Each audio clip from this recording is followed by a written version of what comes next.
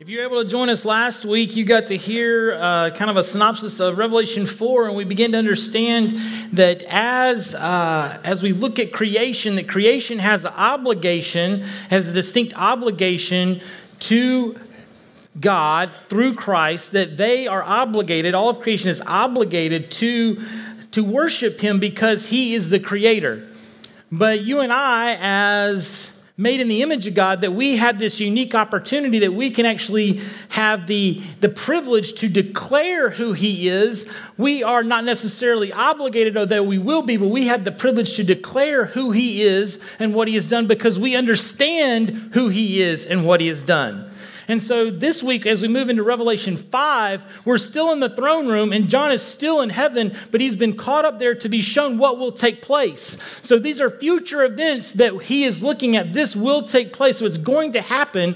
But for us, as we enter the throne room, we have to understand that in Revelation 5, we are moved past creation being obligated and past the declaration. And so now we come to what you would call the proclamation. And so now all of creation gets to proclaim, not just declare, but proclaim openly who He is and what He has done. And we're going to look at that tonight in Revelation 5. And so if you want to get past all the Asians, okay, because I like those, they seem to flow together and make my brain work really well. You can think of it this way, just to break it down a little bit. This is how to avoid a fatal future.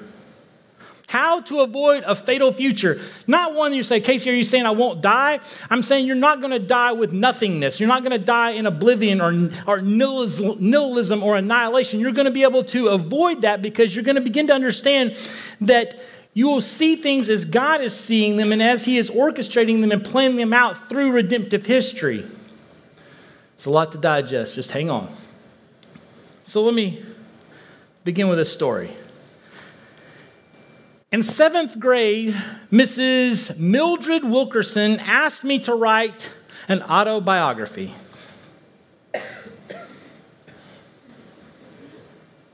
The first part of the paper was very short, but she said, I want you to write it as though you're 40. Now, for a 7th grader, this takes a lot of imagination. And so as I began to write, I said, when I graduate college at the University of North Carolina, where I would be the starting point guard for the Tar Heels.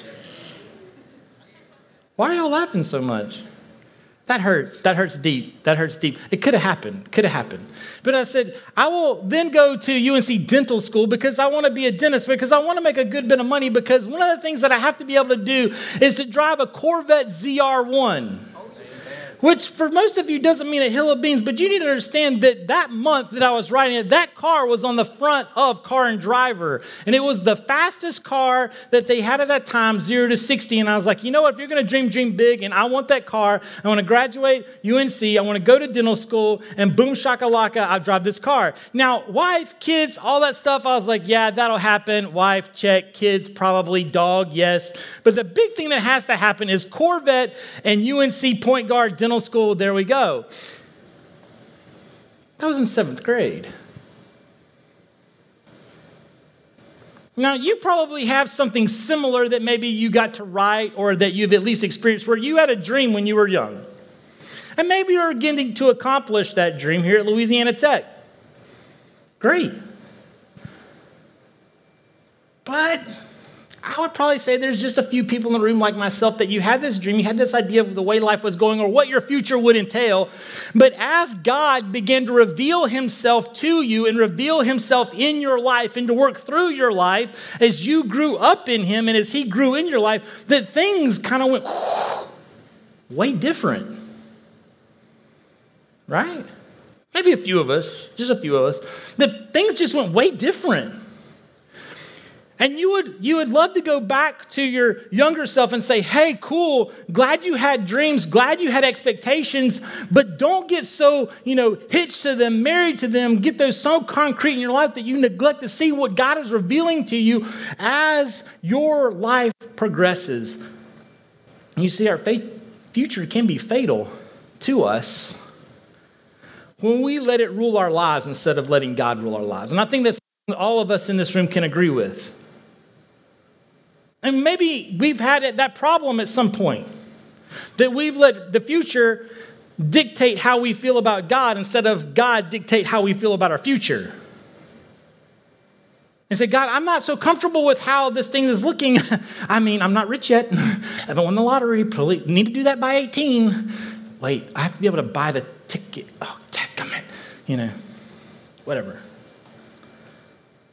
And so you get where we're at tonight? We've all had these desires, these things. And as God began to reveal himself, things changed. A lot of that is happening to John in Revelation 5. As God begins to reveal himself, John even begins to weep. And so those of you who say there's no weeping in heaven, I give to you Revelation 5. John weeps. And he's weeping because, and we're going to get to the text in just a moment, but he's weeping because no one is able to open the seal of the scroll of the future. No one's able to open that because no one has authority to open it. No one has the power to take it from God and to open it. And this is not the first time that this has happened. So I want to build this for you a little bit. Look at Isaiah 29, verses 11 through 12. And I'll read it to you very quickly.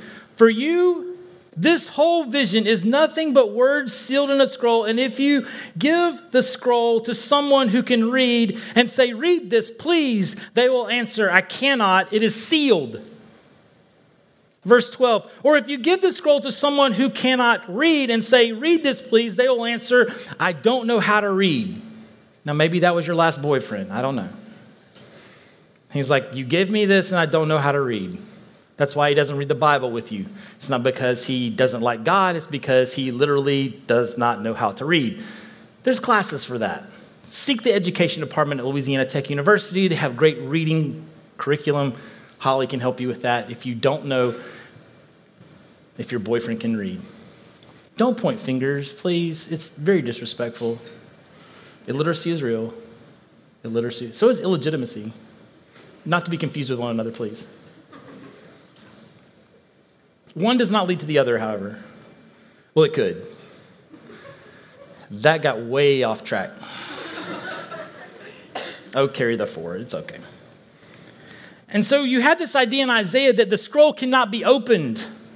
It's a problem. The scroll cannot be opened.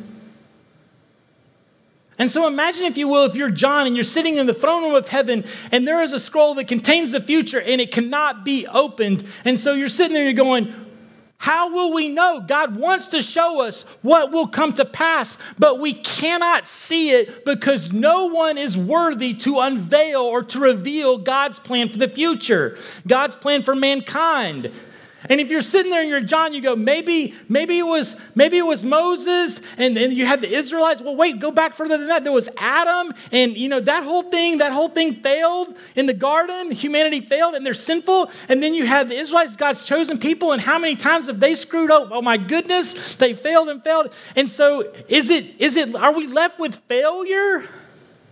But John would know Jesus, right? John would say, well, you know what? Jesus didn't fail. He conquered death and the grave, so there's not that failure. So if you're standing there with John, you have to get to this point of where he weeps.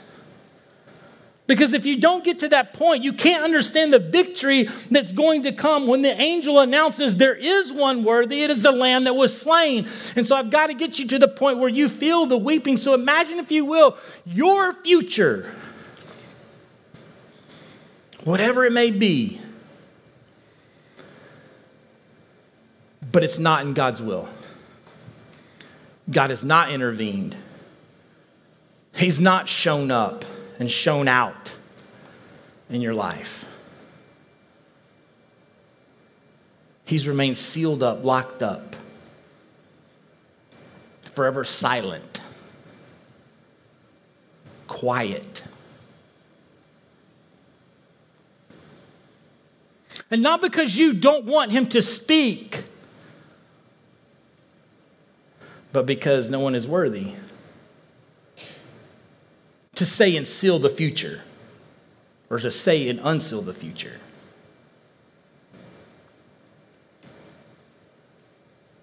And that's where Isaiah is at. And just as it pleased God to reveal himself through Jesus, you get this part of that revelation when Jesus stands in the temple and he proclaims boldly, recorded in Luke 4:16-21. It says, he went to Nazareth and there he was being brought up. And on the Sabbath day, he went into the synagogue as was his custom. And he stood up to read. And the scroll of the prophet of Isaiah was handed to him. Unrolling it, he found the place where it is written, the Spirit of the Lord is on me because he has anointed me to proclaim good news to the poor. He has sent me to proclaim freedom for the prisoners and recover sight for the blind and to set the oppressed free. Verse 19, to proclaim the year of the Lord's favor. Verse 20, then he rolled up the scroll and gave it back to the attendant and sat down. Sounds a little like heaven, doesn't it? And he began to say to them, today this scripture is fulfilled in your hearing. In other words, I'm revealing this to you today.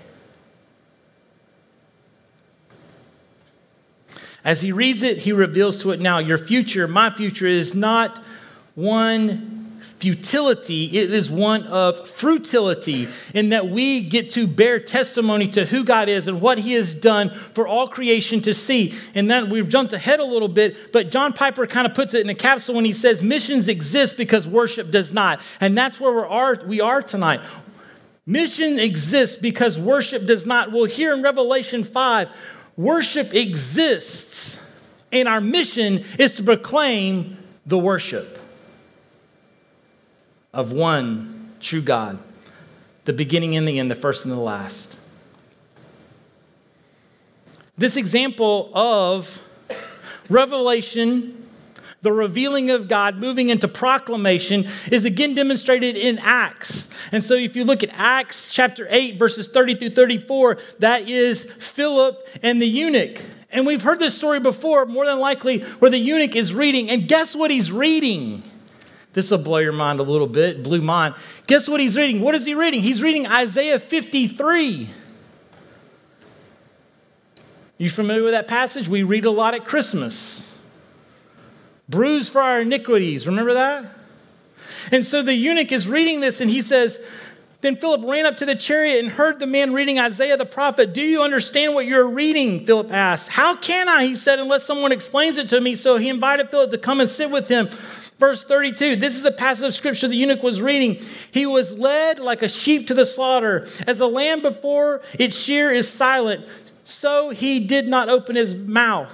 In his humiliation, he was deprived of justice. Who can speak of his descendants? For his life was taken from the earth. The eunuch asked Philip, tell me, please, who is the prophet talking about? Is he talking about himself or someone else? Verse 35. It's beautiful. Then Philip began with that very passage of scripture, and told him the good news about Jesus. Again, the pattern of seeking and seeing and showing and shouting is demonstrated. And so if you think about Revelation 5, this little phrase that I've just stated gives you a great encapsulation of what is going on. John sees heaven, and God begins to show him things that must take place. And inside John wells up this idea that he needs to shout it, that he needs to proclaim it, that he needs to write it down, that he needs to tell us. And this has been a pattern, not just for this present time with John, but it is a pattern for the past, as demonstrated in the Isaiah text, and it is a theme for us now. That what God shows you and I in his word and in our lives, what he shows us when he shows off and shows out and shows you when he reveals himself to you,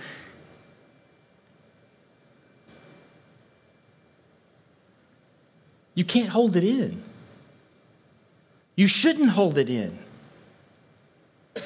Because you and I get to proclaim, get to shout what the angels say. So let's read Revelation 5. I hope y'all are ready. I hope y'all are prepared. Revelation 5. Then I saw in the right hand of him who sat on the throne a scroll with writing on both sides and sealed with 7 seals. And I saw a mighty angel proclaiming in a loud voice, "Who is worthy to break the seals and open the scroll?" But no one in heaven or on earth or under the earth could open the scroll or even look inside it. I wept and wept because no one was found who was worthy to open the scroll or look inside. Then one of the elders said to me, "Do not weep. See, the Lion of Judah, the Root of David, has triumphed, and he is able to open the scroll and its 7 seals." Then I saw a lamb, looking as if it had been slain, standing in the center of the throne, encircled by 4 living creatures and the elders. And it had 7 horns and 7 eyes, which are the 7 spirits of God sent out to all the earth. He came and took the scroll from the right hand of him who sat on the throne. And when he had taken it, the 4 living creatures and the 24 elders fell down before the Lamb. Each one had a harp, and they were holding golden bowls full of incense, which are the prayers of the saints. And they sang a new song. "You are worthy to take the scroll and to open its seals because you were slain. And with your blood you purchased men from God, from every tribe and language and people and nation. You have made them to be a kingdom and priests to serve our God, and they will reign on earth."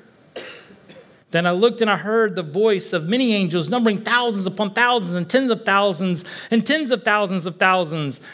They encircled the throne and the living creatures and the elders. In a loud voice they sang, "Worthy is the Lamb who was slain to receive power and wealth and wisdom and strength and honor and glory and praise." Then I heard every creature in heaven and on earth and under the earth and on the sea and all that is in them singing, "To him who sits on the throne and to the Lamb be praise and honor and glory and power forever and ever." The 4 living creatures said, "Amen." And the elders fell down and worshiped.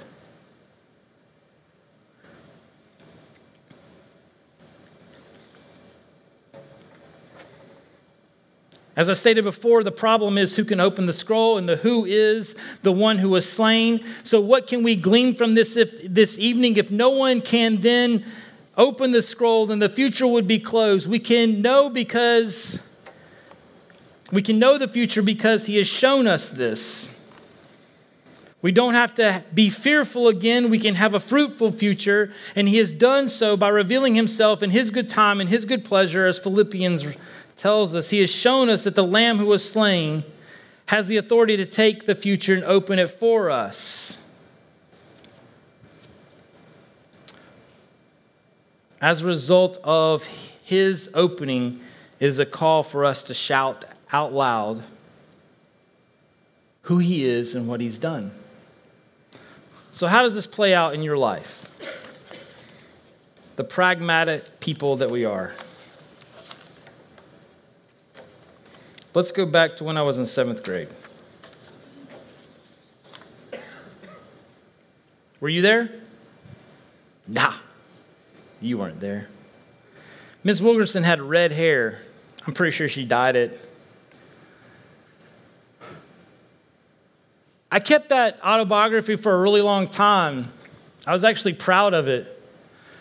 I got a good grade on it. That was always helpful. But I was really proud of it because I felt like it was something that I really should accomplish. Something that I should do. Something that I should be. And then I didn't do any of it.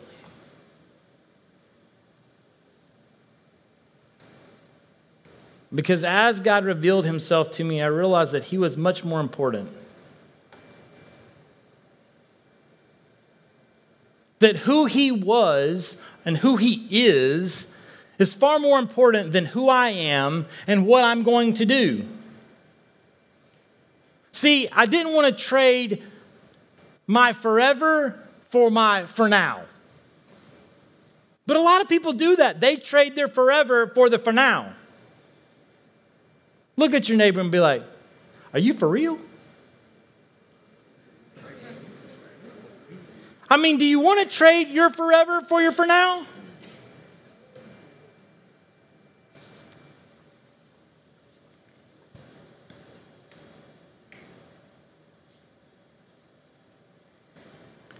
So how do we shout what he has shown us?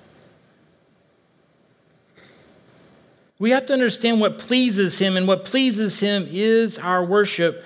So what are we to proclaim about Christ? What are we to proclaim about him from this text?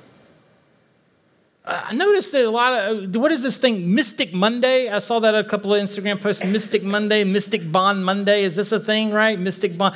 I don't understand exactly what you're bonded to, maybe Gorilla Glue or duct tape somehow. I wish that was like if two people were duct taped together on Mystic Bond Monday, I would think that was hilarious. I'd be like, I like that, that's funny. But it's like two people and they're like hugging. You're not bonded. You're just loosely assembled.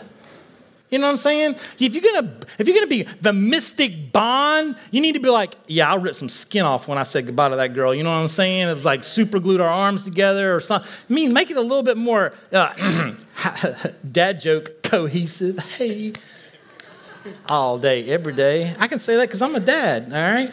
So this Mystic Bond Monday kind of thing. Well, maybe I got a new one for you. So how do you proclaim what Christ has done? Instead of Mystic Bond Monday, let's have Surrender Sunday. Let's have Surrender Sunday. So on Sunday, you can say, what have you surrendered to as far as God's will and way? What have you surrendered to? Because if you still want your future, that could be fatal. But followers of Christ are saying, no, I'm not going to have a fatal future. I'm going to have a following future where I say, God, this is what you've done in my life. This is what I hope you will do. And this is what you can do. Because what he has done in your life is a proclamation of who he is. It is revealing of him working in your life. You were born into a certain family.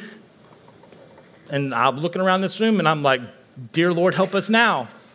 And for some of you, it was very much Christ a part of your life. But for some of us, you know what? Christ wasn't a part of our family life. In fact, somebody from the outside of our family reached into our life and pulled us and dragged us to church, maybe against our will or maybe for some pizza. But we wound up there and we heard the proclamation of Jesus Christ. And we're like, yes, I don't exactly know everything about that, but I don't want to go to hell. I love Jesus. I know that he loves me. And let's do this thing.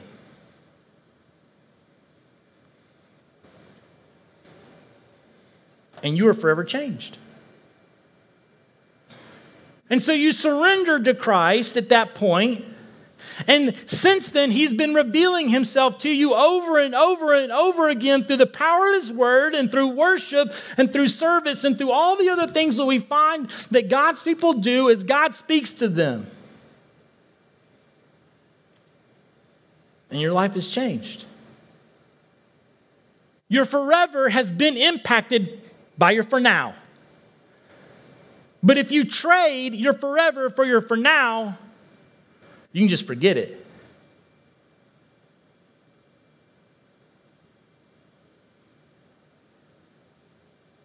This is the person that chases the dream and leaves the God behind. They surrender to something that is not God. And so Sunday, instead of a surrendering Sunday that shouts salvation and the goodness of God, they surrender their lives to lust or power or some other force of darkness. So even as you surrender Sunday, maybe you can check that on social media and proclaim who he is and what he's done, not just for you, but for humanity. You can proclaim that you and I are unholy people who have become overwhelmed by a holy God.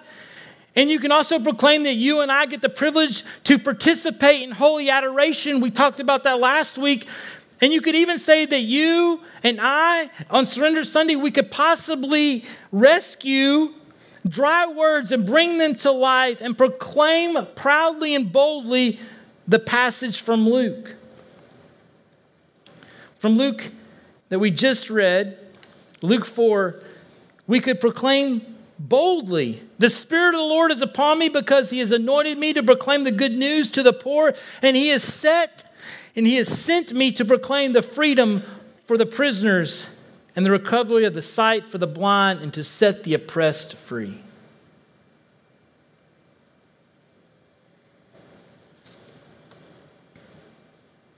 We can get some great insight as to what the Revelation 2, this adoration process looks like from the disciples. What the singing and shouting progression is very apparent in the songs of Revelation 4 and 5. And so if you have your notes, you probably want to jot this down really quickly. Revelation 4 and 5, there's 5 songs here. 5 songs, and it is a progression. And so he's demonstrated that there's a progression in Revelation. We call it progressive revelation, actually, in theological circles, where God is continually revealing himself throughout history, not just in the history of the Bible, but in all of history, and specifically in the history of your life. Do y'all understand what I'm talking about? You remember when you were little? Well, some of you are still little. But you remember when you were little and God revealed himself to you? Vacation Bible School, right? Windshape camp, huh?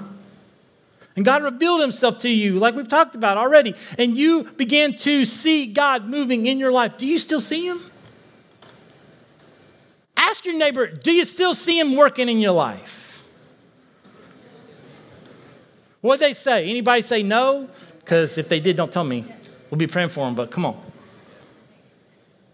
So 5 songs here that demonstrate this revelation, and we're going to move through them quickly. Revelation 4 and 5, there are 5 songs. The first one is Revelation 4:8, where he says, each of the 4 living creatures had 6 wings and was covered with all eyes around, even under its wings. Day and night, they never stopped saying, holy, holy, holy is the Lord God Almighty, who was and is to come. And so that specific song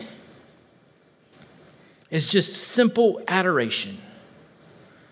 But it doesn't stop there. Revelation 4:11, the second is adoration by creation. And so creation has to shout with all that they are in Revelation 4:11. You are worthy, O God, to receive glory and honor and power, for you created all things, and by you they will be created and have their being. And so adoration hits creation, and it's moving forward. Do you understand?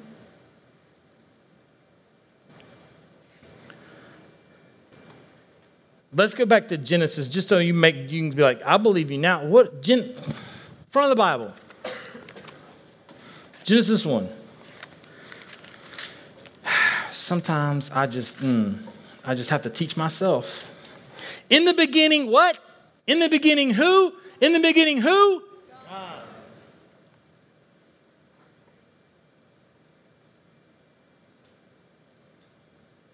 It doesn't say in the beginning, Casey.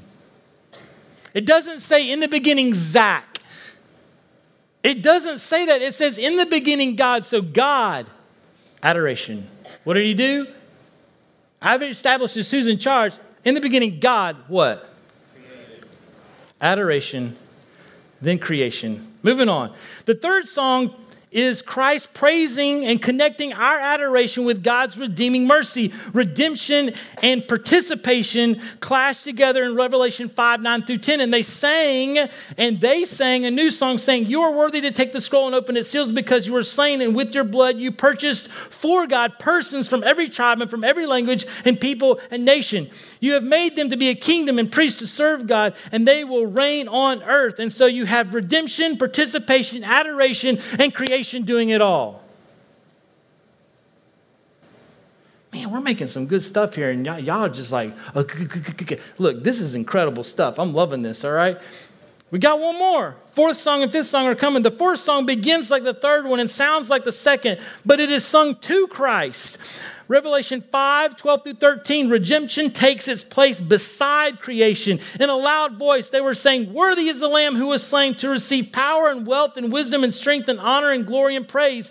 Then I heard every creature in heaven, getting a little ahead of myself, every creature in heaven and on earth and under the earth and on the sea and all that it is saying.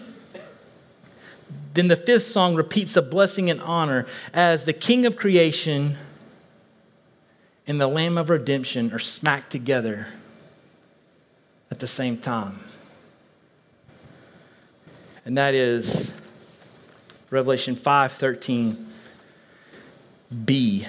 Then I heard every creature in heaven and earth and under the earth and on the sea and all that is in them saying, "To him who sits on the throne," this is the song, "to him who sits on the throne and to the Lamb be praise and honor and glory and power forever and ever."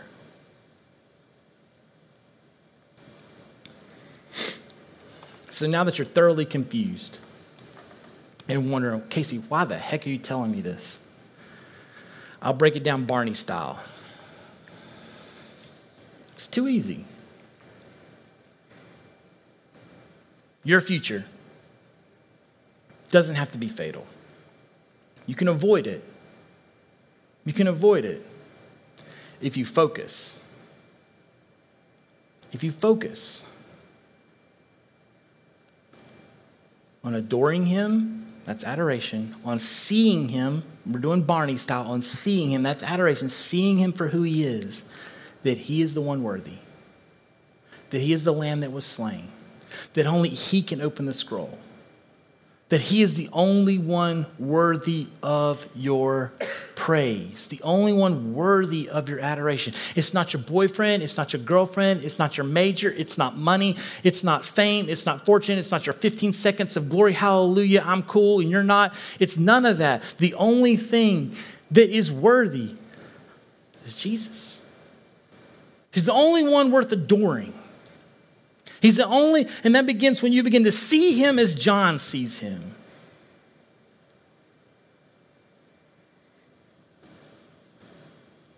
But beyond that adoration, after the seeing, after you begin to see him for who he is, your future changes.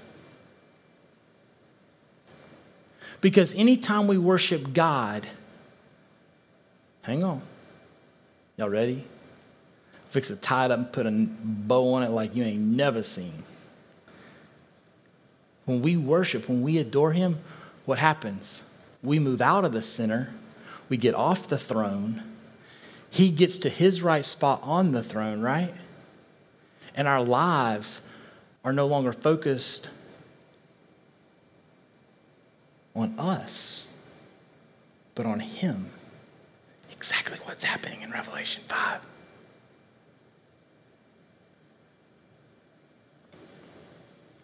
When that happens, our future is no longer fatal. It's freeing. Because this is what you want to know. Casey, what am I going to do when I grow up? Casey, what am I going to be when I grow up? God, what am I going to be when I grow up? What am I going to do when I grow up? There's only one thing you're going to do. There's only one thing worth doing for the follower of Christ. Connor, he doesn't care if you get an MBA. He doesn't care if you're a coach. He doesn't care if you're a teacher or speech, whatever that is. He doesn't care. Micah, he didn't care if you're a NASCAR driver. He doesn't care. Okay? I know you want to go fast, but he don't care. You know what he cares about? Do you think he's worthy?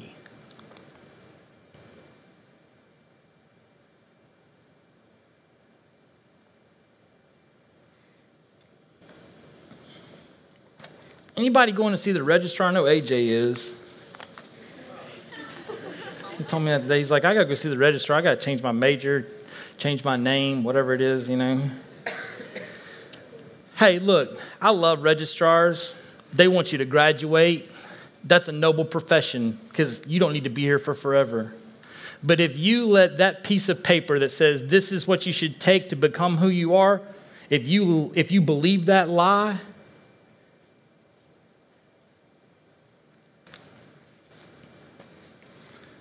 then your future will be fatal. This registration paper, if you want to call it that, we'll just imagine it's that. This registration paper, it does not define who you are.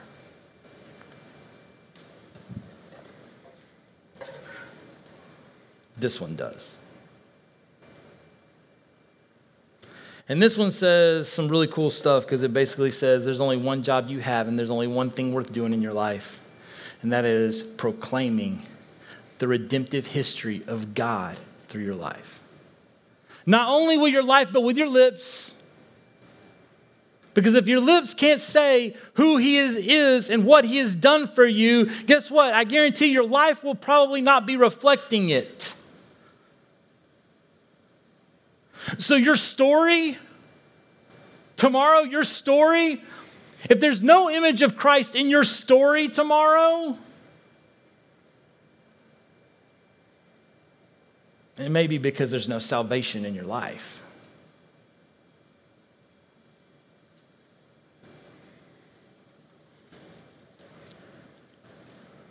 Barney style, one more time.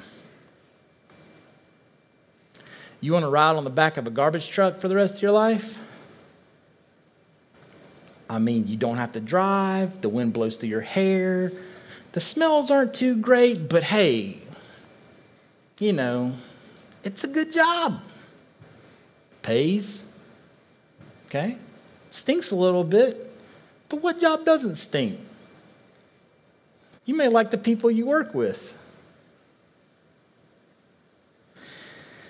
It's like, hey, that doesn't sound like a very noble profession. I probably don't have to go to college for that. Yes, you do. It's over in the engineering department, sanitation engineer. I mean, don't y'all know everybody's an engineer? They act, I'm an engineer. Congratulations.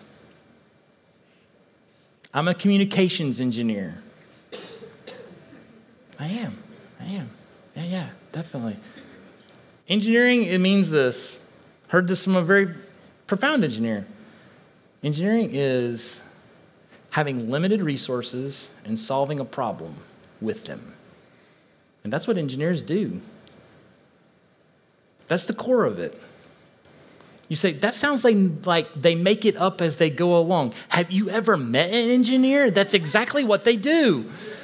If you talk to Mikey, he'll tell you, we make it up as we go along. I mean, we go, here's the problem. We think we have a solution. Guess what? God wants to visioneer, great book by Andy Stanley, visioneer your life and tell you your future does not have to be fatal. It can be freeing if you give your for now to him for forever.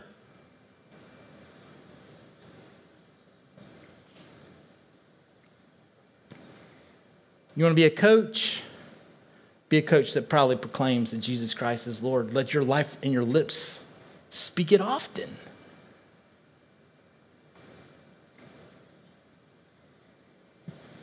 I got to do this for Meredith so we can get out of here. I'm tired of talking. You are tired of listening. It's all good stuff.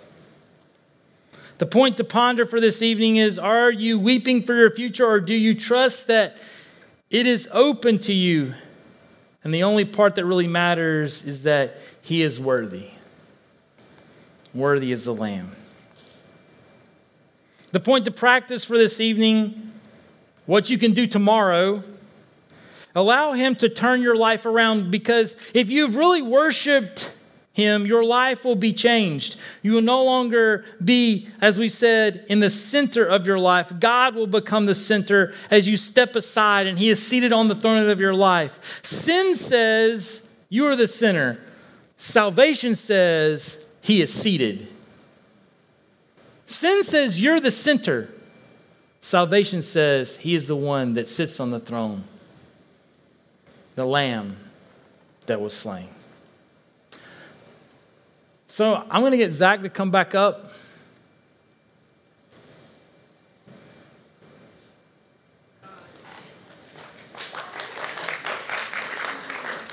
He's quick like that. And I really want us to take a few moments, not going to be long. I really want you to ask, at that point to ponder, are you still weeping? Because you haven't given your future to Him? Because we're fixing to launching into some scary stuff in Revelation. We ain't playing around. There's dragons.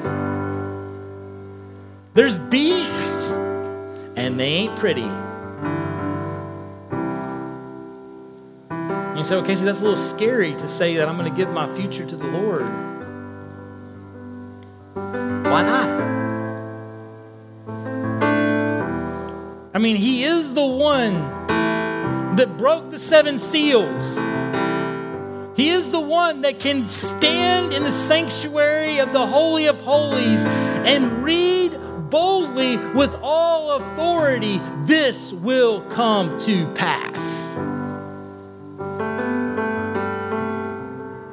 So either He's going to be the lion to you or He's going to be the lamb. But here He is the lamb that was slain for you and for me. And He is saying, what have you said about me today? What have you proclaimed about me working through your life today? Because if you haven't proclaimed Him lately, it may be that you have nothing to tell.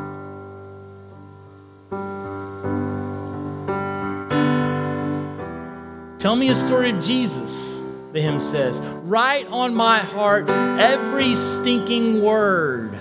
Tell me the story most precious, the sweetest that ever of all time was heard. Worthy is the Lamb. So let's stand to our feet and let's sing this proudly and boldly. Blow the roof off this place, so many of you here tonight. Let's shout to the Lord this victorious song of how worthy He is.